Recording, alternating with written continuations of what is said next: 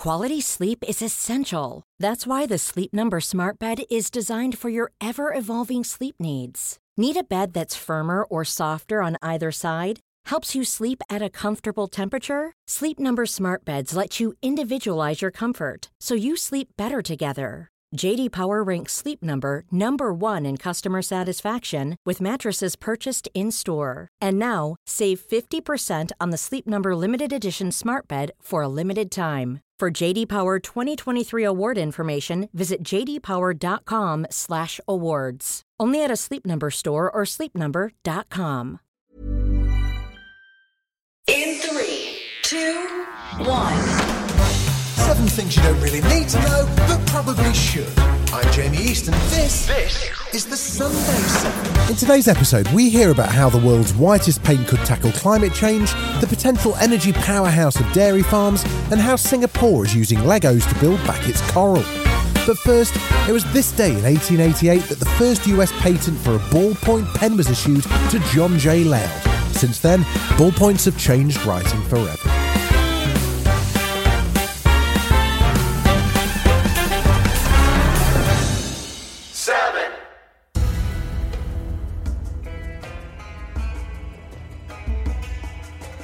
The ancient Egyptians are well known for carrying out sophisticated mummifications of their dead, but a recent discovery of a mummified nobleman has the potential to rewrite the history books on what we've previously thought about mummification. The preserved body of a high-ranking nobleman called Hui, discovered in 2019, has been found to be far older than assumed. It's been dated to the Old Kingdom, proving that mummification techniques some 4,000 years ago were already highly advanced. To find out more, we spoke to an Egyptologist close to the research. My name is Salima Ikram. I teach Egyptology at the American University in Cairo, and I work as a general Egyptologist, but one of my specialties is mummification, both human and animal. The mummy was found by fellow archaeologist Dr. Mohammed Megahead, and it was a huge find. I mean, this was a really exciting find because you don't find that many tombs nowadays from this era, and certainly not ones that have their occupants and their pottery vessels and their canopic jars and this sarcophagi with them. So it was a deal. The sophistication of the body's mummification process and the materials used, including its exceptionally fine linen dressing and high-quality resin, wasn't thought to have been achieved until at least 1,000 years later. This mummy that we found somewhat disarticulated contained a lot of dark resin and very fine quality, extremely fine quality linen, gossamer thin, and loads of it. But the use of this kind of resin is not something that we are really familiar with from the Old Kingdom.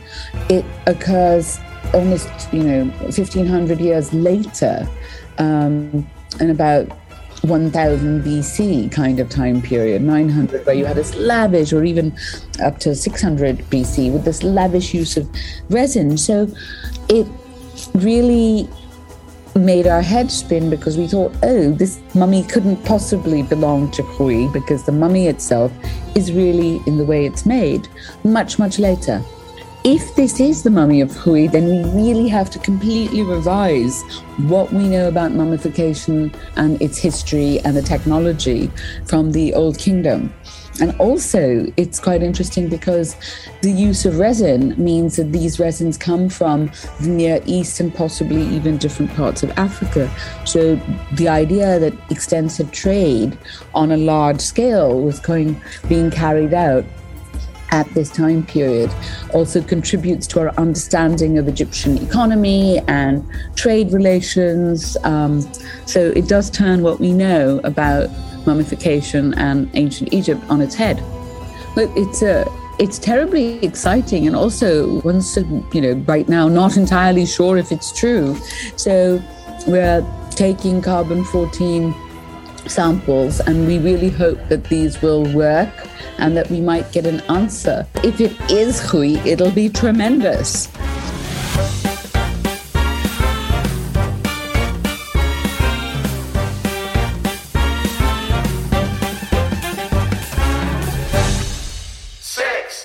Scientists at Purdue University have created the world's whitest paint, and it could be the next big thing in fighting climate change.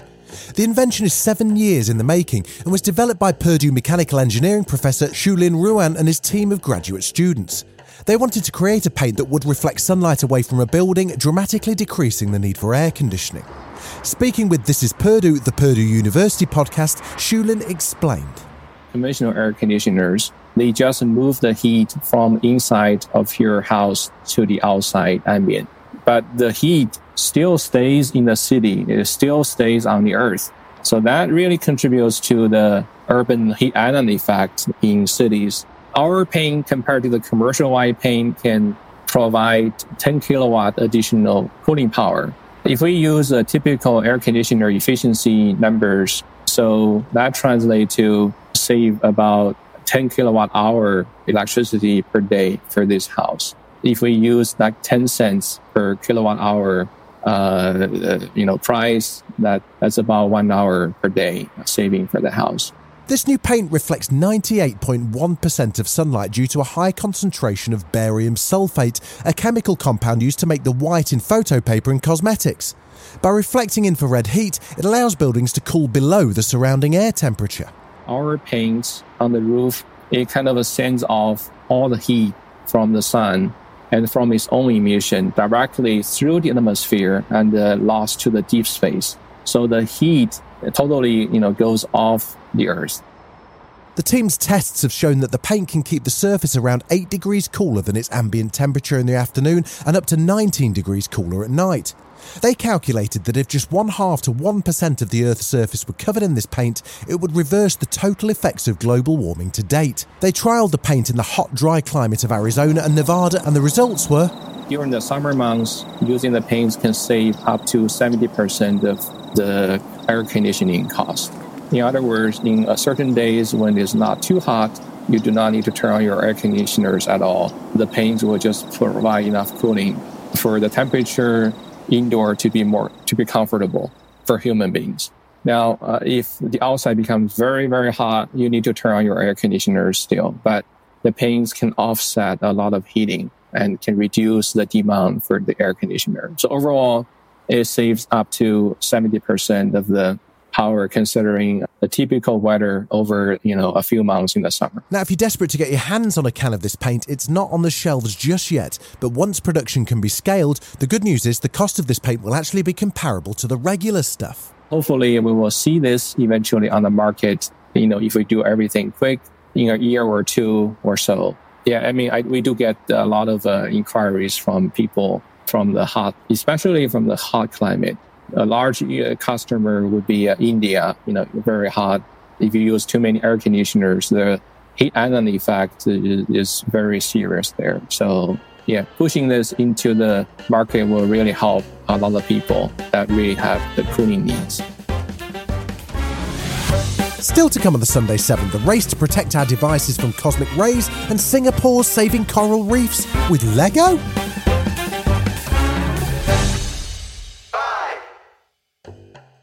In what engineers and doctors are calling a world first, a drone has been used in the Canadian city of Toronto to deliver lungs for a transplant operation. It flew 1.5 kilometres in 6 minutes between two hospitals. Drones have already transported kidneys, corneas and a pancreas, and now donor lungs are joining the list. Here's the recipient of the lungs, Alan Hoddock, speaking to the BBC about the experience. That Friday, I was with my daughter, and then they came to tell me it's possible that you'll get the transplant later tonight or tomorrow morning. And then they asked me if I wanted to participate in this study. I said I wanted to do it because I'm an engineer and I find it very interesting. Later that night, doctor said the drone's going to be coming in soon. The lungs are on their way. And then he went to a phone and he came back and said your lungs have arrived. Alan's surgeon, Dr. Shaf Keshavji, is a pioneer in his field and has been improving how donor lungs are preserved. Can we make the organ better than the way we found it? Can we actually improve it? What we have done is built a system where we actually transport donor lungs to the repair center, repair them on ex vivo perfusion, and then transport them to the transplant center. We get an offer for a donor in the middle of the night, and then multiple organs need to be placed to try and book planes to coordinate all of these different transplants. So you can Imagine that being a lot simplified if you just have drones and program them to deliver the organ. As donor organs often need to be moved between hospitals, quick and reliable transport is vital. Martine Rothbart is founder and CEO of United Therapeutics, the company that developed the drone and box to safely transport organs. The organ is put in a liquid solution, which serves as sort of a shock absorber. On top of that, we added a custom-made case made out of carbon fiber material, which has been designed to minimize any vibration loads associated with the drone transport. And then finally, we have electronics that reports on the health of the organ along the way. We are developing drones that can fly up to very close to 400 kilometers. We hope that would allow organs to be flown across large distances anywhere in the world.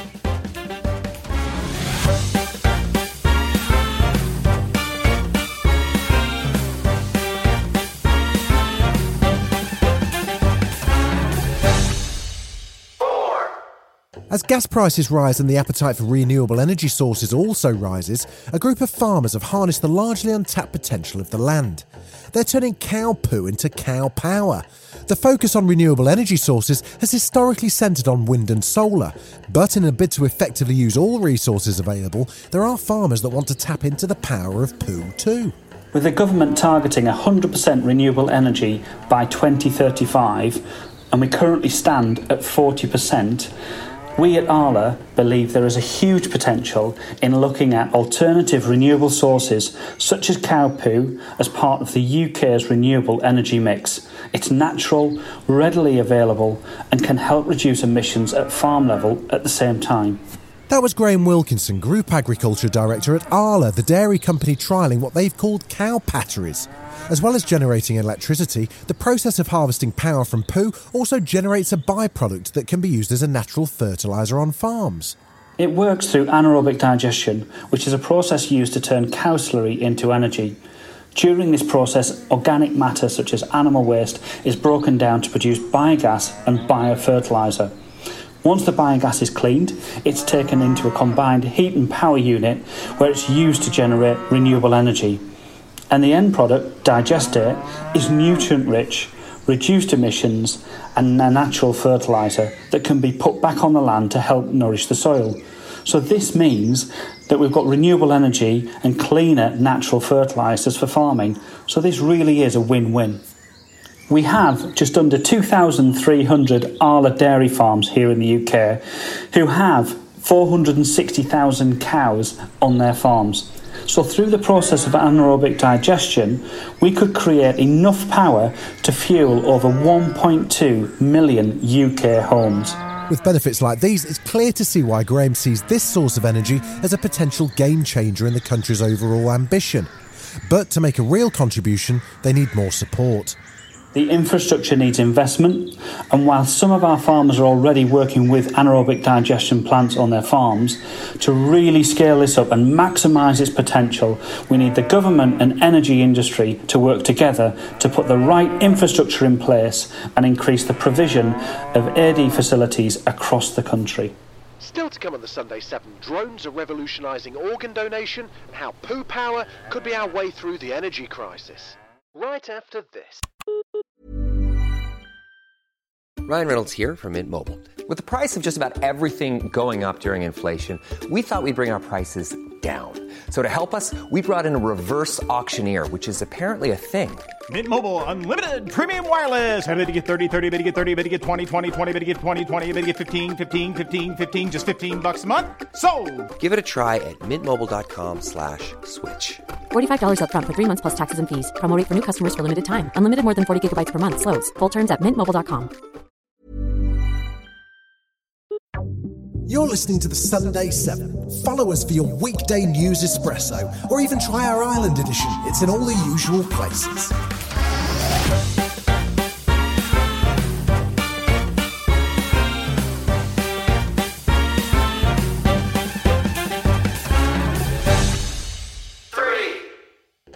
By now, we all recognise the importance of coral reefs.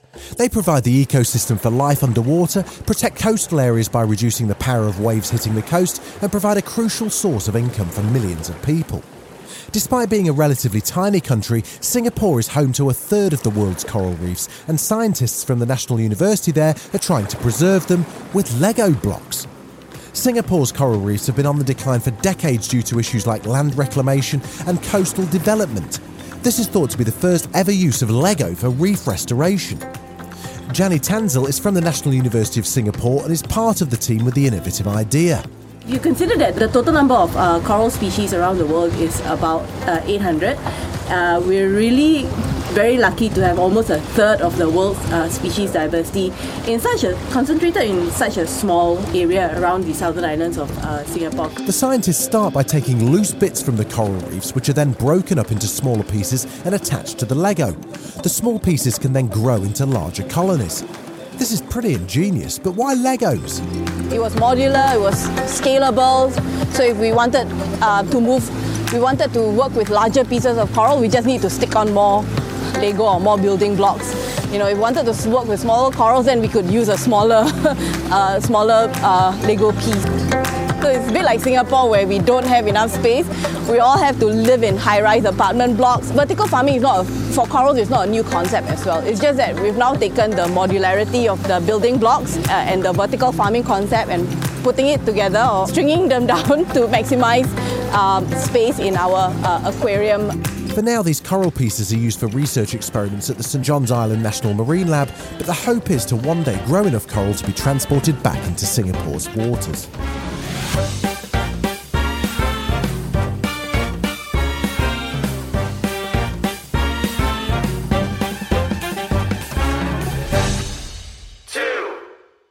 The race is on to stop a storm on the surface of the sun from bringing down the internet on Earth. Also known as solar flares, a sudden flash of increased brightness from the sun has the potential to bring down our digital systems. And this kind of scenario is becoming ever more likely as digital systems get smaller and more vulnerable to the effects of cosmic rays. To try and prevent these future problems, scientists here in the UK are using a chip irradiation instrument to test the resilience of electronic devices. The spikes in radiation caused by solar flares happen almost annually, with the last one happening on Thursday this week. This can cause bit flips in computers. This is when zeros or ones can be flipped for the other number. As the binary code forms the basis of all our digital devices, this could have devastating effects. Dr. Christopher Frost is a scientist at the ISIS Neutron and Muon Research Facility in Harwell and is part of the team stress testing electronic devices.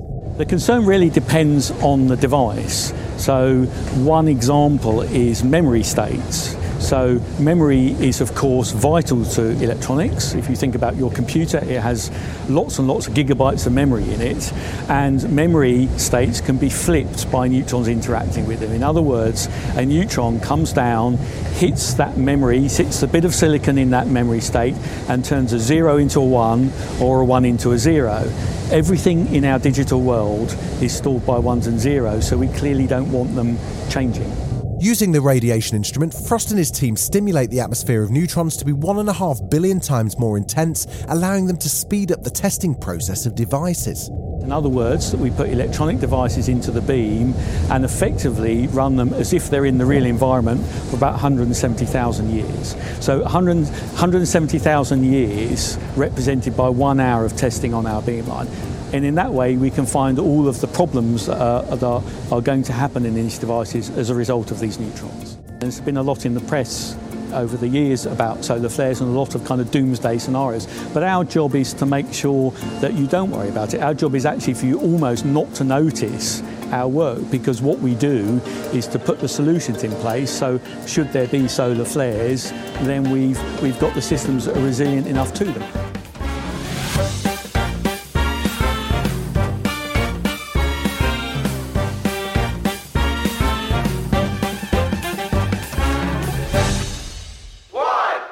Facebook's been making the headlines for all the wrong reasons lately, and following an avalanche of negative press, the company's just announced a major rebrand. We're now looking at and reporting on our business as two different segments.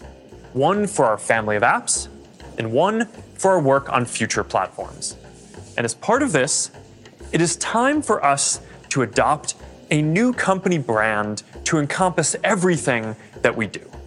To reflect who we are and what we hope to build, I am proud to announce that starting today, our company is now Meta. That is, of course, the unmistakable voice of CEO Mark Zuckerberg. Zuckerberg made the announcement at Facebook's annual conference on Thursday, where he outlined his vision for the metaverse, a digital world where people can game, work and communicate in a virtual environment using, virtual reality. Our mission remains the same. It's still about bringing people together. Our apps and their brands, they're not changing either. And we are still the company that designs technology around people. But now we have a new North Star to help bring the metaverse to life. And we have a new name that reflects the full breadth of what we do and the future that we want to help build. From now on, we're going to be metaverse first, not Facebook first. It's worth noting that the Facebook metaverse doesn't actually exist yet, but Zuckerberg certainly has the resource and ambition to stick it in our homes. This has been the Sunday 7. Wherever you're listening, do us a favour and hit the follow button. We'll be back tomorrow at 7 a.m. with the regular Smart 7. Have a great rest of your weekend. Written, produced and published by Daft Doris. Hi, I'm Daniel, founder of Pretty Litter. Did you know cats tend to hide symptoms of sickness and pain? I learned this the hard way after losing my cat, Gingy. So I created Pretty Litter, a health monitoring litter that helps detect early signs of illness by changing colors, saving you money and potentially your cat's life. Pretty Litter is veterinarian developed, and it's the easiest way to keep tabs on your fur baby's health right at home. Go to prettylitter.com and use code ACAST for 20% off your first order and a free cat toy. Terms and conditions apply. See site for details.